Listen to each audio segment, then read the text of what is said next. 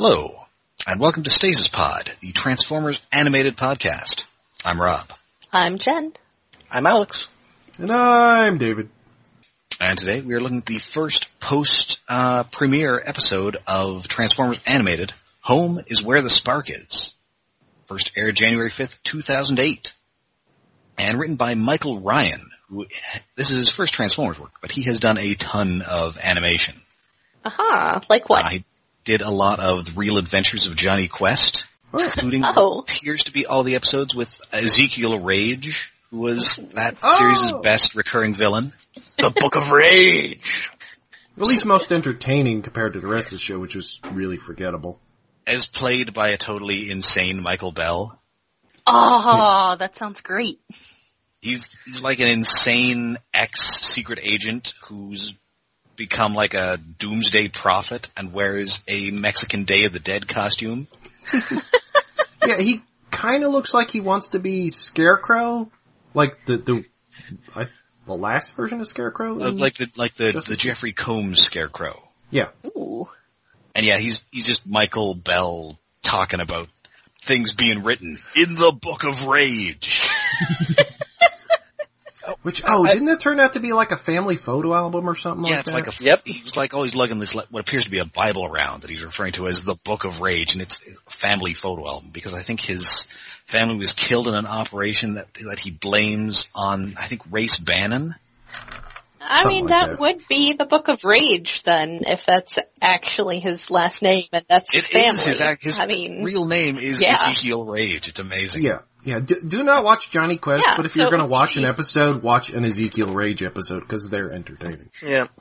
And also, they don't have as much of the terrible CG. The Rage family photo album. I'm sure that CG does not hold up. And oh, no. Also, honestly, if you're going to watch Johnny Quest, watch The Venture Brothers. Well, yes. Yeah. Yeah. Watch the original. The original's kind of Anyway, he also wrote a bunch of not the current Ninja Turtle show, but the one before that. Okay. A bunch of Avengers, Earth Mightiest Heroes, and a bunch of Scooby-Doo Mystery Incorporated. And he also wrote that Scooby-Doo WrestleMania thing. Oh, what? He's the one who wrote, I can handle this, I speak Masked Luchador. Yes. Scooby-Doo WrestleMania Mystery, which is, I think, only the first Scooby-Doo wrestling crossover the first Hanna-Barbera wrestling crossover, because there was a subsequent one with the Flintstones. And then a third one, which was kind of a Wacky Races kind of thing. Oh, that sounds pretty good, actually. Wait, did it have Undertaker driving a giant monster truck? I would think he would drive like a hearse. Well, no, he should maybe drive a monster truck that's digger. built on a hearse, or with a hearse body. I mean, I guess they've probably got him on a motorcycle, come to think of it. No, they don't want to remind people of that era. And that was another Scooby-Doo thing, even though it was a race. It was originally planned as a Wacky Races thing, but they decided they wanted to switch it to Scooby-Doo because they thought it would sell better that way. Yeah, I mean, I don't know how much cachet the Wacky Races have. And then they're working on a Jetsons one. Oh man, future wrestling. And in crazy retro future.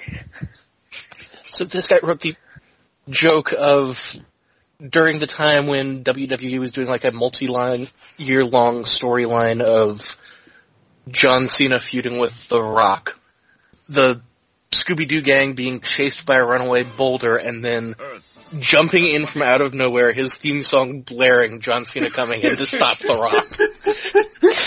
Sounds fantastic. What the hell? And we get, it's not quite a cold open.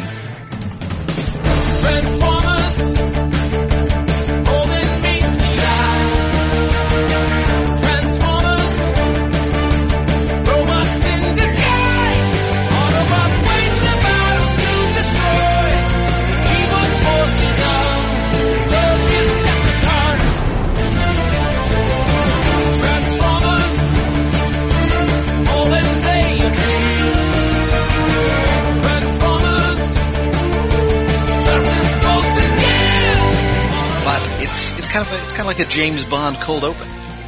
Wait, is that before the openings animation? It's not before the opening credits. It is before the opening credits in Bond movies, but it's an action vignette that's not really related to the rest of the show. Yeah. Well, the opening animation, have we really talked about it in previous episodes? We haven't really talked about it, no. It's good? It is pretty good. Yeah. And, there are multiple versions of it, but the version here is like, it's overlays of a short animated sequence that runs through a tunnel, spotlighting each character before it shows some Decepticons and other things. And it has possibly more than one, at least one specific reference to the Mighty Orbots opening.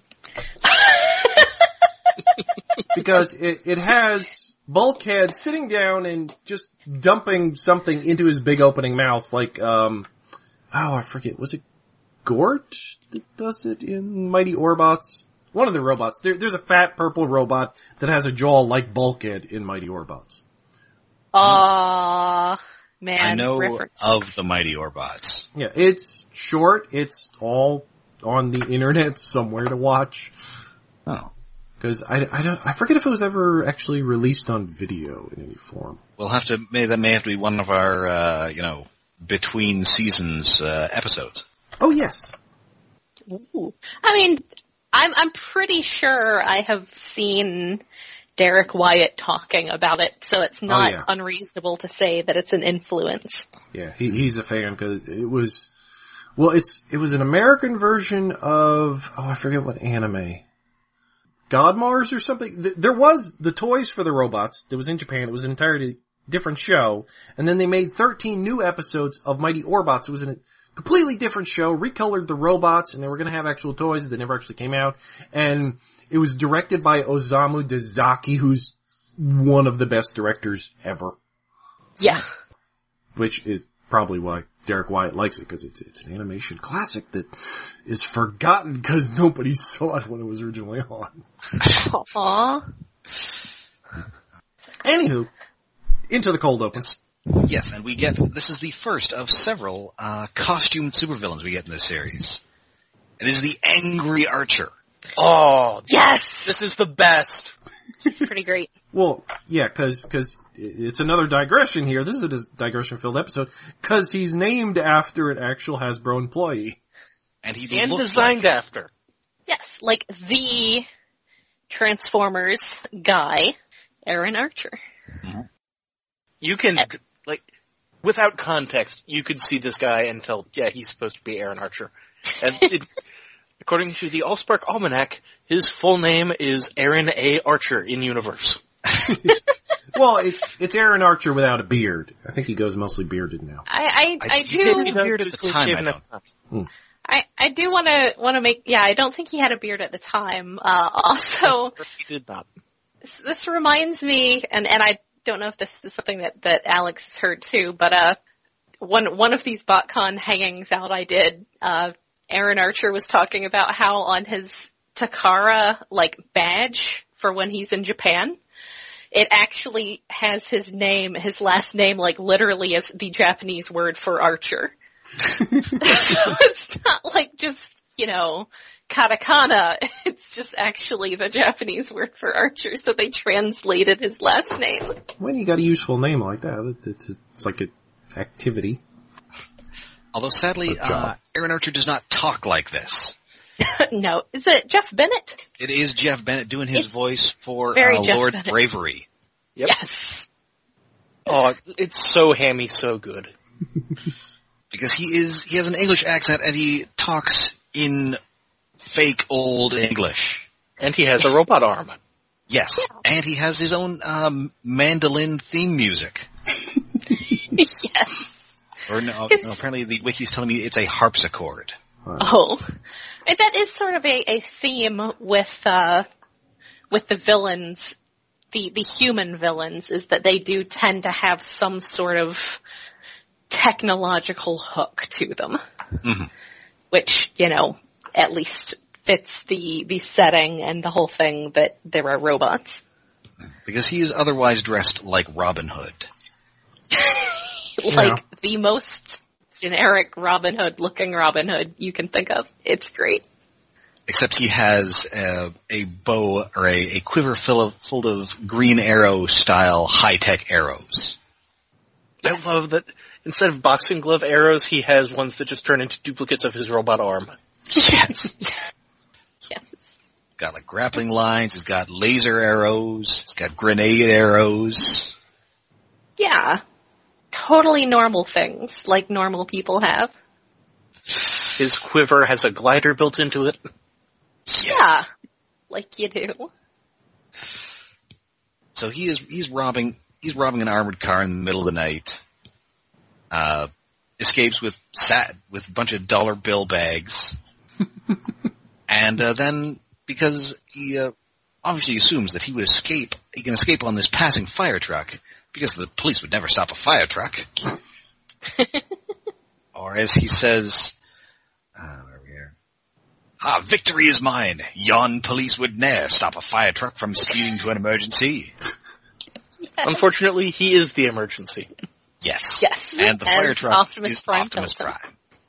Prime. Oops. Which, yeah, again, I don't even know why I didn't mention this before with the influence from previous series. Optimus Prime being a fire truck was really only in Robots in Disguise. He's kind of a fire truck-ish in Cybertron. Yeah. He's definitely a fire truck in Cybertron. Yeah. It has stuff Okay, that's I supposed guess. to be a ladder and supposed to be water cannons, even though they both are just giant fuck-off missile launchers. Yes. And also, Laser Rod Optimus Prime was a fire truck of sorts. Yes, he was a truck who brought fire to force. Yes.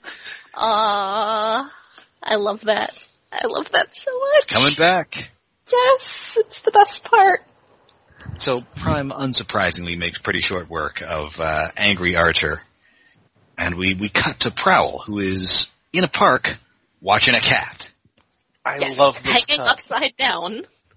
And We this start is- with him right side up, Yes. going in past the branch, until we see a bird that is apparently hanging upside down off from the branch, and then the camera spins 180, and it's just such a good little weird touch. Yeah. Yeah. And I guess we could now note that this is not animated by the same studio that animated the pilot. This is the Answer Studio. Oh. Okay. They were founded as Topcraft in 1971, and they collaborated with Rankin Bass on The Hobbit, The Flight of Dragons, and The Last Unicorn. Oh man. Oh. And then a bunch of their talent left in '86 to form Studio Ghibli. And so the rest kept working with Rankin Bass, and they made like Thundercats and Silverhawks. Oh boy. Ah. Neat. Then they were bought by Disney, and they worked on like Gargoyles and Aladdin the series. Oh, well, Bless you. yeah, Aladdin's kind of the dark. And then Disney ended their foreign studios, and then the people from that studio then formed the Answer Studio. Oh. So they have also worked on Super Robot Monkey Team Hyperforce Go Oh, which is such a weird show. and Batman Under the Red Hood. Eh. But was it as weird as Captain Simeon and the Space Monkeys? Captain Simeon and the Space Monkeys was a weirder concept, but Super Robot Team Hyperforce Monkey Go, it was, the animation quality was done in a style that was like really, really old and retro and shit, like stiff, like it wasn't done the right amount of animation frames, so it looked like it was from the 40s or something. Oh, Ha. It was entertaining and it had Mark Hamill as a villain, so, you know, ooh, Ooh, something in that's there. always nice. Or was he a well, hero? that's what you want. I can't remember. Yeah. Is he the Skeleton King? Or something like that? I don't know. That sounds right. So yeah, and this is specifically the cat Skippy, who was owned by Transformers animated character designer Brianne Duhard. I believe that cat, did it just die? Yeah, last month. Aww. Last month. So, at least Kitty. cat over 10 years old. Yeah, It's pretty good. and it was immortalized in this episode. Yeah. Yeah. In fact, it makes a return appearance. Yes. Yay, kitty. Cute little. It is an adorable cat, and it is stalking a bird. But before it can actually, catch and devour his bird, a bunch of people come and start hassling Prowl, which he does not care for. Yes, because the bad thing about not being in disguise is that, for instance, people will come and take pictures of you. Yes. And just bother you. You are guess, functionally a gigantic celebrity. Yes, literally a gigantic celebrity. Well, yes, Huge. in stature, by which I mean you are very physically visible to anyone who feels like coming and bothering you, which just makes it worse. Although, even if he was just in disguise, people would probably notice a motorcycle hanging from this tree. That's true. That's true. So, I mean, I guess there's the whole side about how you just can't go out in public and hang upside down from trees. So he just goes back to base. The other Autobots are putting in a huge TV. I have to note, one of the human kid extras who spots him is wearing orange Bret Hart sunglasses. And another just has a translucent orange rectangle in front of their face. So, future sunglasses. Like you do. Yeah. So yeah, Prowl, all the other Autobots seem to like being famous, but Prowl does not, so he just goes to his room. And it's kind of interesting. We don't get to see the personal quarters of a lot of Transformers. No? Yeah, apart from Beast Wars, they don't often have them. Yeah. Yes. And so he's just got there's some Japanese themed decorations. He's got a tree growing out through the ceiling. He's got a hang in there baby cat poster. Hang in there, baby. No, Only it's a dog. Keep your chin up, and it's a puppy. I mean, you wouldn't want to get sued by those cat poster people. Yeah, apparently. But yes, Optimus asks him if he wouldn't rather have a room with a ceiling. And he's like, no, But let me tell you about how awesome animals are. I saw this cat. It was going to eat a bird. It was amazing. And I mean, we saw what happened. But to Prime, this probably sounds like he's a crazy person. Definitely sounds to Bumblebee like he's a crazy person. Yeah, Bumblebee just butts in. Bumblebee and is very vocal about it. I really like how Bumblebee is just kind of an idiot dick frequently in this show. Yeah. Well, yeah, like, It's like Hotshot, but if Hotshot wasn't trying so hard to be like a big goody-goody. Like if he was just cool with being the dumbass. Like there's just a meanness to Bumblebee that I appreciate. I'm not sure it's a meanness, I'm sure it's more of a childishness. Like, he does enjoy poking, mostly Prowl, but some of the other Autobots too. Yeah. Like, he loves being Prowl's annoying little brother. Yeah. Yes. Like how Cheetor was kind of a kid, but not really. He was just stupid. Like, Bumblebee is more of an actual kid. Yeah, and he has the sort of maliciousness that, like, the thoughtless maliciousness that a child has that I appreciate. Yes. No, I'm just going to break this because it displeases me. And then I'm gonna laugh about it. Anyway, speaking of childishness, Sari is trying to get in to talk to her dad, who's been locked up. Oh. One thing before that. In the establishing shot of them putting up the TV, there's a really prominent exit 225 road sign. Does that have any kind of meaning to it? I don't think so. I'm only really familiar with, 75 going through there, which I do know has exit 69, which is Big Beaver Road. I'm sure that gets stolen constantly. Which is hilarious when you're 18. But I'm not sure whether that's a Detroit thing. It would definitely be one of the other highways and not the only one I was ever really on. It's not in this episode, but I think eventually we do see a sign in the Autobot base directing people to the Detroit Olympia, which was the arena the Red Wings used to play in before they built Joe Louis. Ooh. Nice. Yeah. So yeah, Sari's trying to get in there because Sumdac has, I guess, been in there for days. Yeah. without sleeping and or Worried eating. about her dad. Yeah. Aw. So she uses the Allspark key to get in there. So finally, convinces him to get out because he hasn't slept or, she asks when the last time he ate was and he has to ask her what day it is. Aww. Yeah. Same. And then eventually he does decide to maybe just an apple or maybe a cheese omelet, which makes me feel like a cheese omelet. Yeah. Wow. That's not fair, man. It's not even fair. But unfortunately, as they leave, some of that residual energy activates the world's biggest paperweight, by which I mean Megatron's head. Oh no. Also, giving a mischievous small girl a basically like magical lockpick is not the best idea, I would think. Oh no, we're going to find out that's a very bad idea. Sorry, your casual use of the God Key will doom us all. Yeah, seriously. Well, it's pretty much just Hez. Because Megatron has woken up. Yes, he still functions thanks to the power of static electricity. Like, why is that door sparking that much? And he kind of sounds like Max Headroom. Yeah. Yes. When he's first coming up, it's like that, yeah. And you get some really cool energy crackling around him. Yeah. Speaking of the world's largest paperweight, for a project when I was in school, we were designing things that we would eventually get a sand cast at a local foundry. And I made this version of Megatron's head. Oh, neat. Nice. It is a cool looking disembodied head.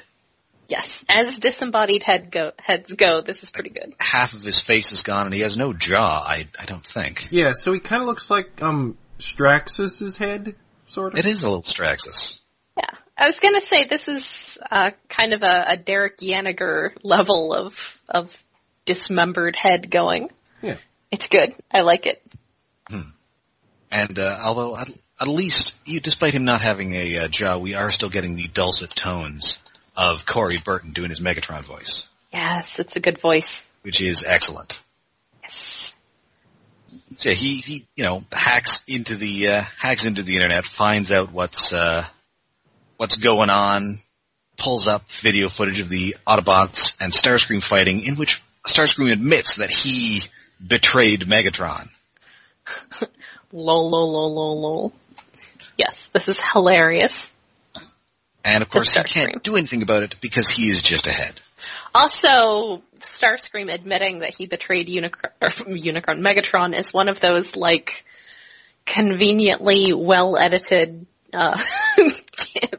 the surveillance camera things where it's, just an actual clip from the previous episode, but played as if it's surveillance footage. Yeah, that TV news crew really caught those internal struggles between Autobot and Decepticon. Yes. I just that never ceases to bug me. Well, it's like that Heart of Ice Batman the Animated Series episode where there's surveillance footage of Mr. Freeze becoming Mr. Freeze, and it cuts like 3 times to different camera angles. Yes. Who's working this camera? Seriously. Why? Why do they do this to me? However, because Megatron, he has no body, and he has like one hand, which probably isn't even hooked up to him. But because all these robots were made using his technology, he can control them. That's convenient. And so he seizes control of one of Sundak's pocket bots. Which, I don't know what these things are even for. They're itty bitty, like, palm-sized things with 4 legs and 1 eye? Maybe they're just kids' toys? Well, they've got like lasers, though. I was gonna go the opposite. I was gonna say they were for, like, maintenance duties in spaces too small for humans to get into. Oh, that makes sense. Maybe. I mean, to be they're like fair, assassination bots. This is Isaac Sumdac here, so they're really just because he can. Yes. Yeah. I mean, yeah, this is his personal lab, and like, I'm gonna give Megatron being able to control this thing partial credit to him being, like, tapped into the local network for Isaac to try to poke at him, but oh no, it's backfiring. And they also note later in the episode that they have biological characteristics. Yeah. Yeah, what? Is Yeah. this related to the cockroach project? That's what I'm thinking. Because it kind of is like bug legs. And the animation on the legs is very insect. Yeah, it's a very bug-like little critter. And as we're going to learn eventually, it makes sense for Sumdac to be working on stuff that merges technology with organics.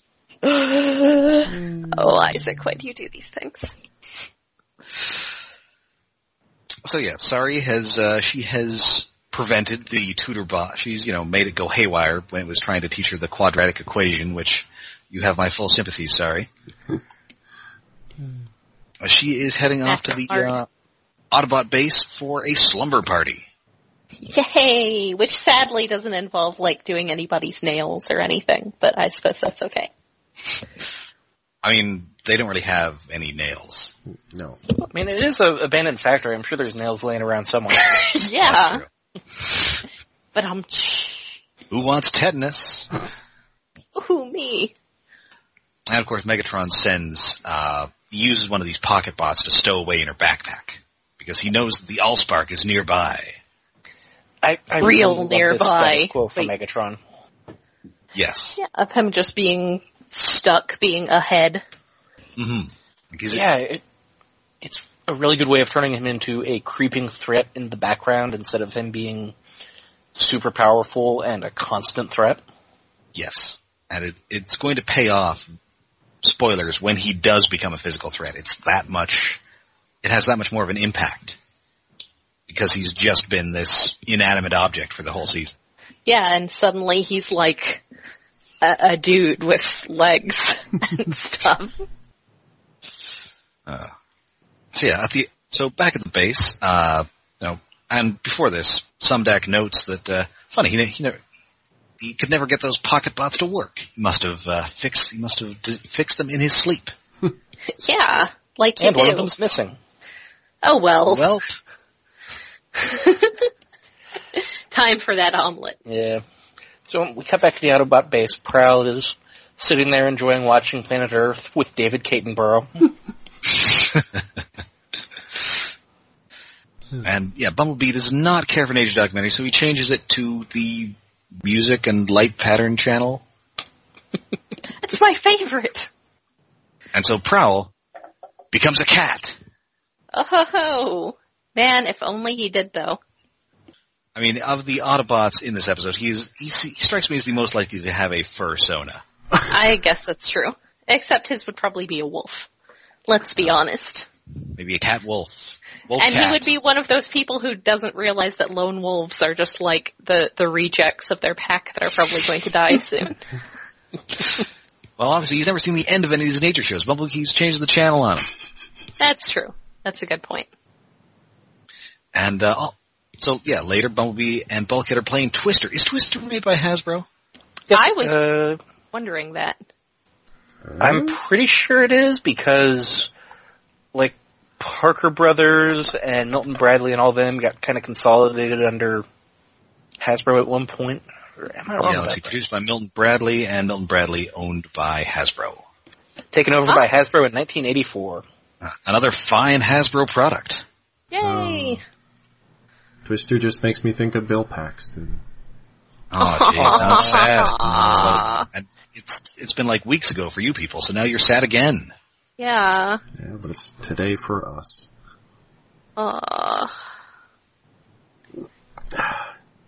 Sorry for the downer. Sleepovers and games! Yay! Oh man, and Philip Seymour Hoffman's in that movie too. That's gonna be super depressing. Oh.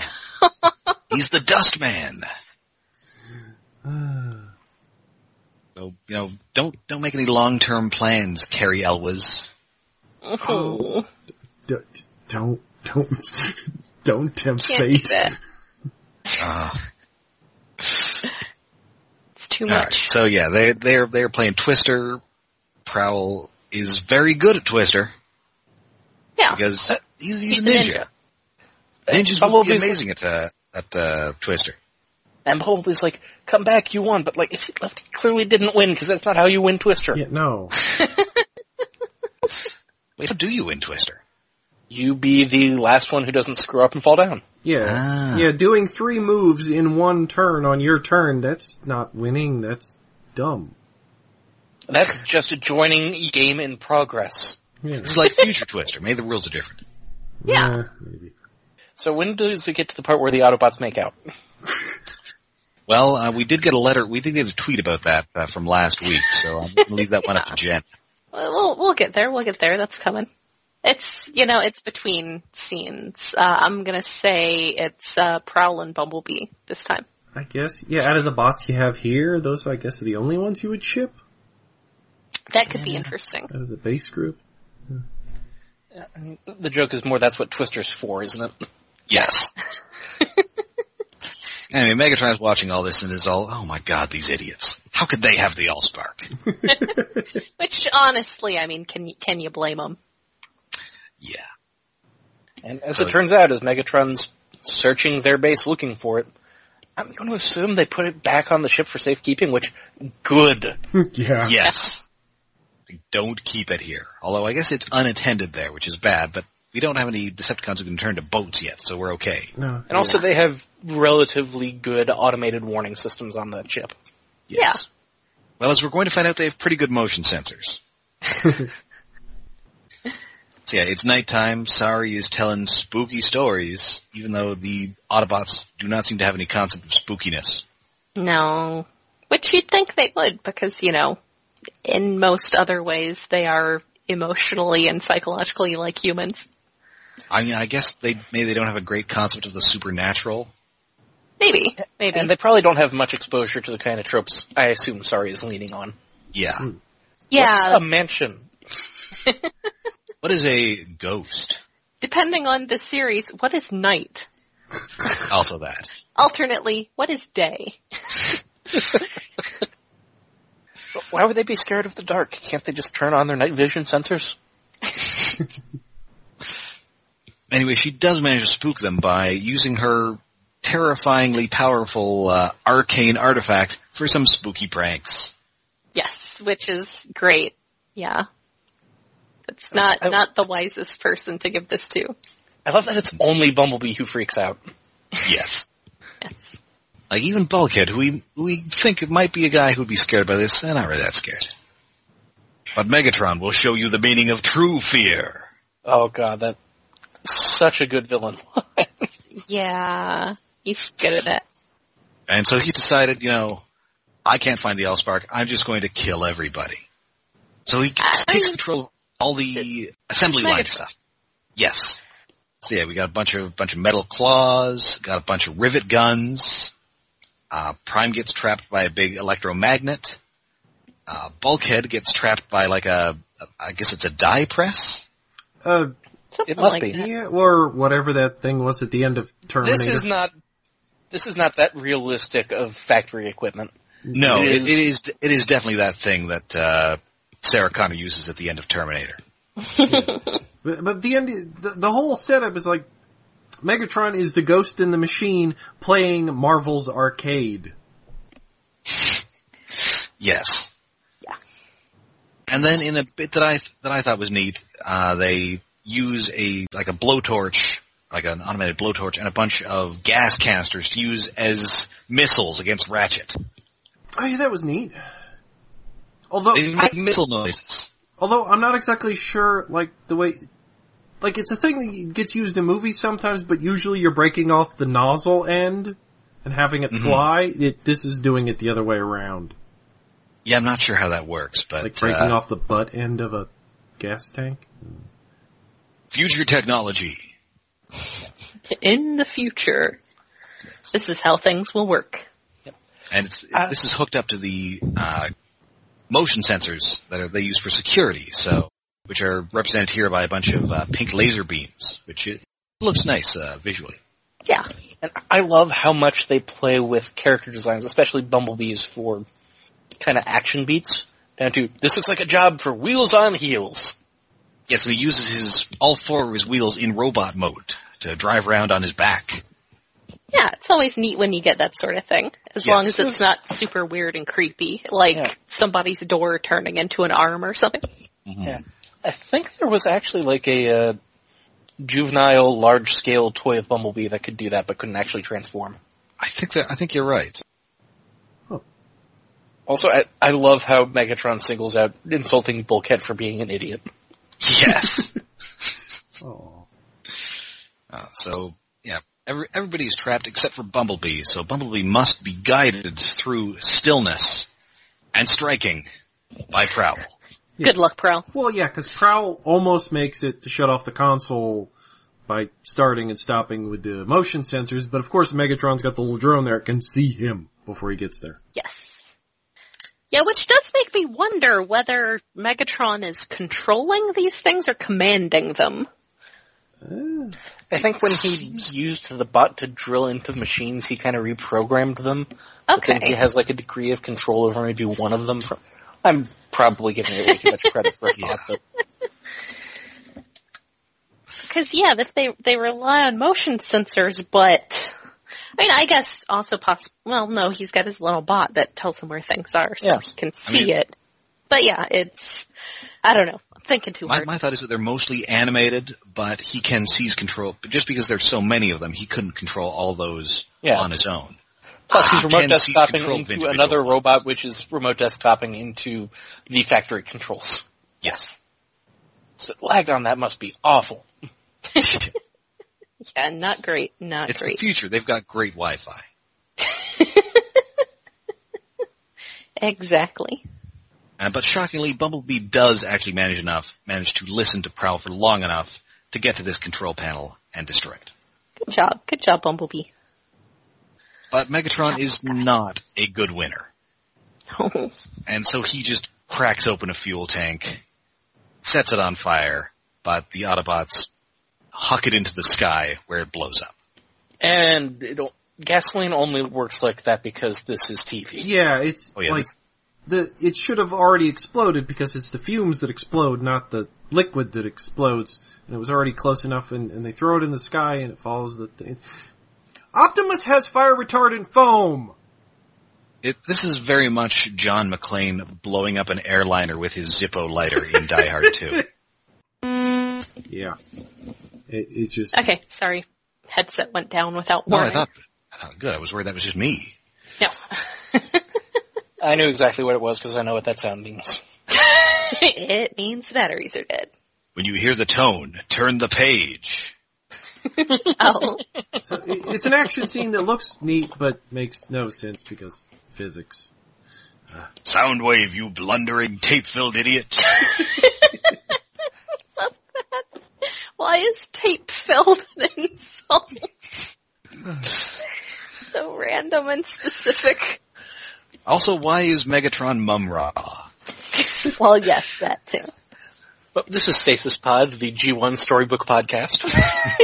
Man, I actually think I have a copy missiles. of Jaws of Doom hanging around here somewhere. Our missiles. Our missiles. I had an Our Missiles moment earlier this week. Oh, identifying them via TFU.info? Yes, our good friends at TFU.info, where I use quite a lot for identifying parts to things I'm putting on eBay. So yeah, the day is saved, and they do manage to spot this scampering little pocket bot. But it does give them the slip, but luckily Bulkhead has caught it, but unfortunately, Bulkhead has caught it. And crushed it into a fine powder. Poor guy. Can't help it. It's not his fault his hands are giant clamps. Yeah. I mean, he does have a good line earlier about how, he has a sense, he's not all about wrecking stuff. He has a sensitive side. But wrecking stuff is kind of fun. Yes, because apparently when people would run into him, they would want him to break things. Which is pretty adorable. Oh my god, Bulkhead, break my car. Wait, it does seem like the functionalists would say, oh, you just smash stuff. Yeah, that's true. You'd never be a space bridge expert. Aww. So Megatron is, he's unhappy, but he's decided, maybe I'm going to, I'm going to give Sumdac a little more. And, give a little more, maybe I'll get a little more, like, a torso. Some limbs. Those might be helpful. Yes. And back at the base, everybody is friends again, and Prowl is teaching Bumblebee to play Fuse Your Twister. Yes. Again, like I said, best ship for this episode. The scene does seem to, end before a punchline or something. It's weird. It just stops. It does seem to be missing a Super Friends, there's a joke, and then everybody laughs. Yeah. Yeah. Yes. And, that is Home is Where the Spark Is. It's a lot of fun. It sort of helps set up the status quo with Megatron being awake. And controlling some of the stuff going on at Sumdac Systems in the background.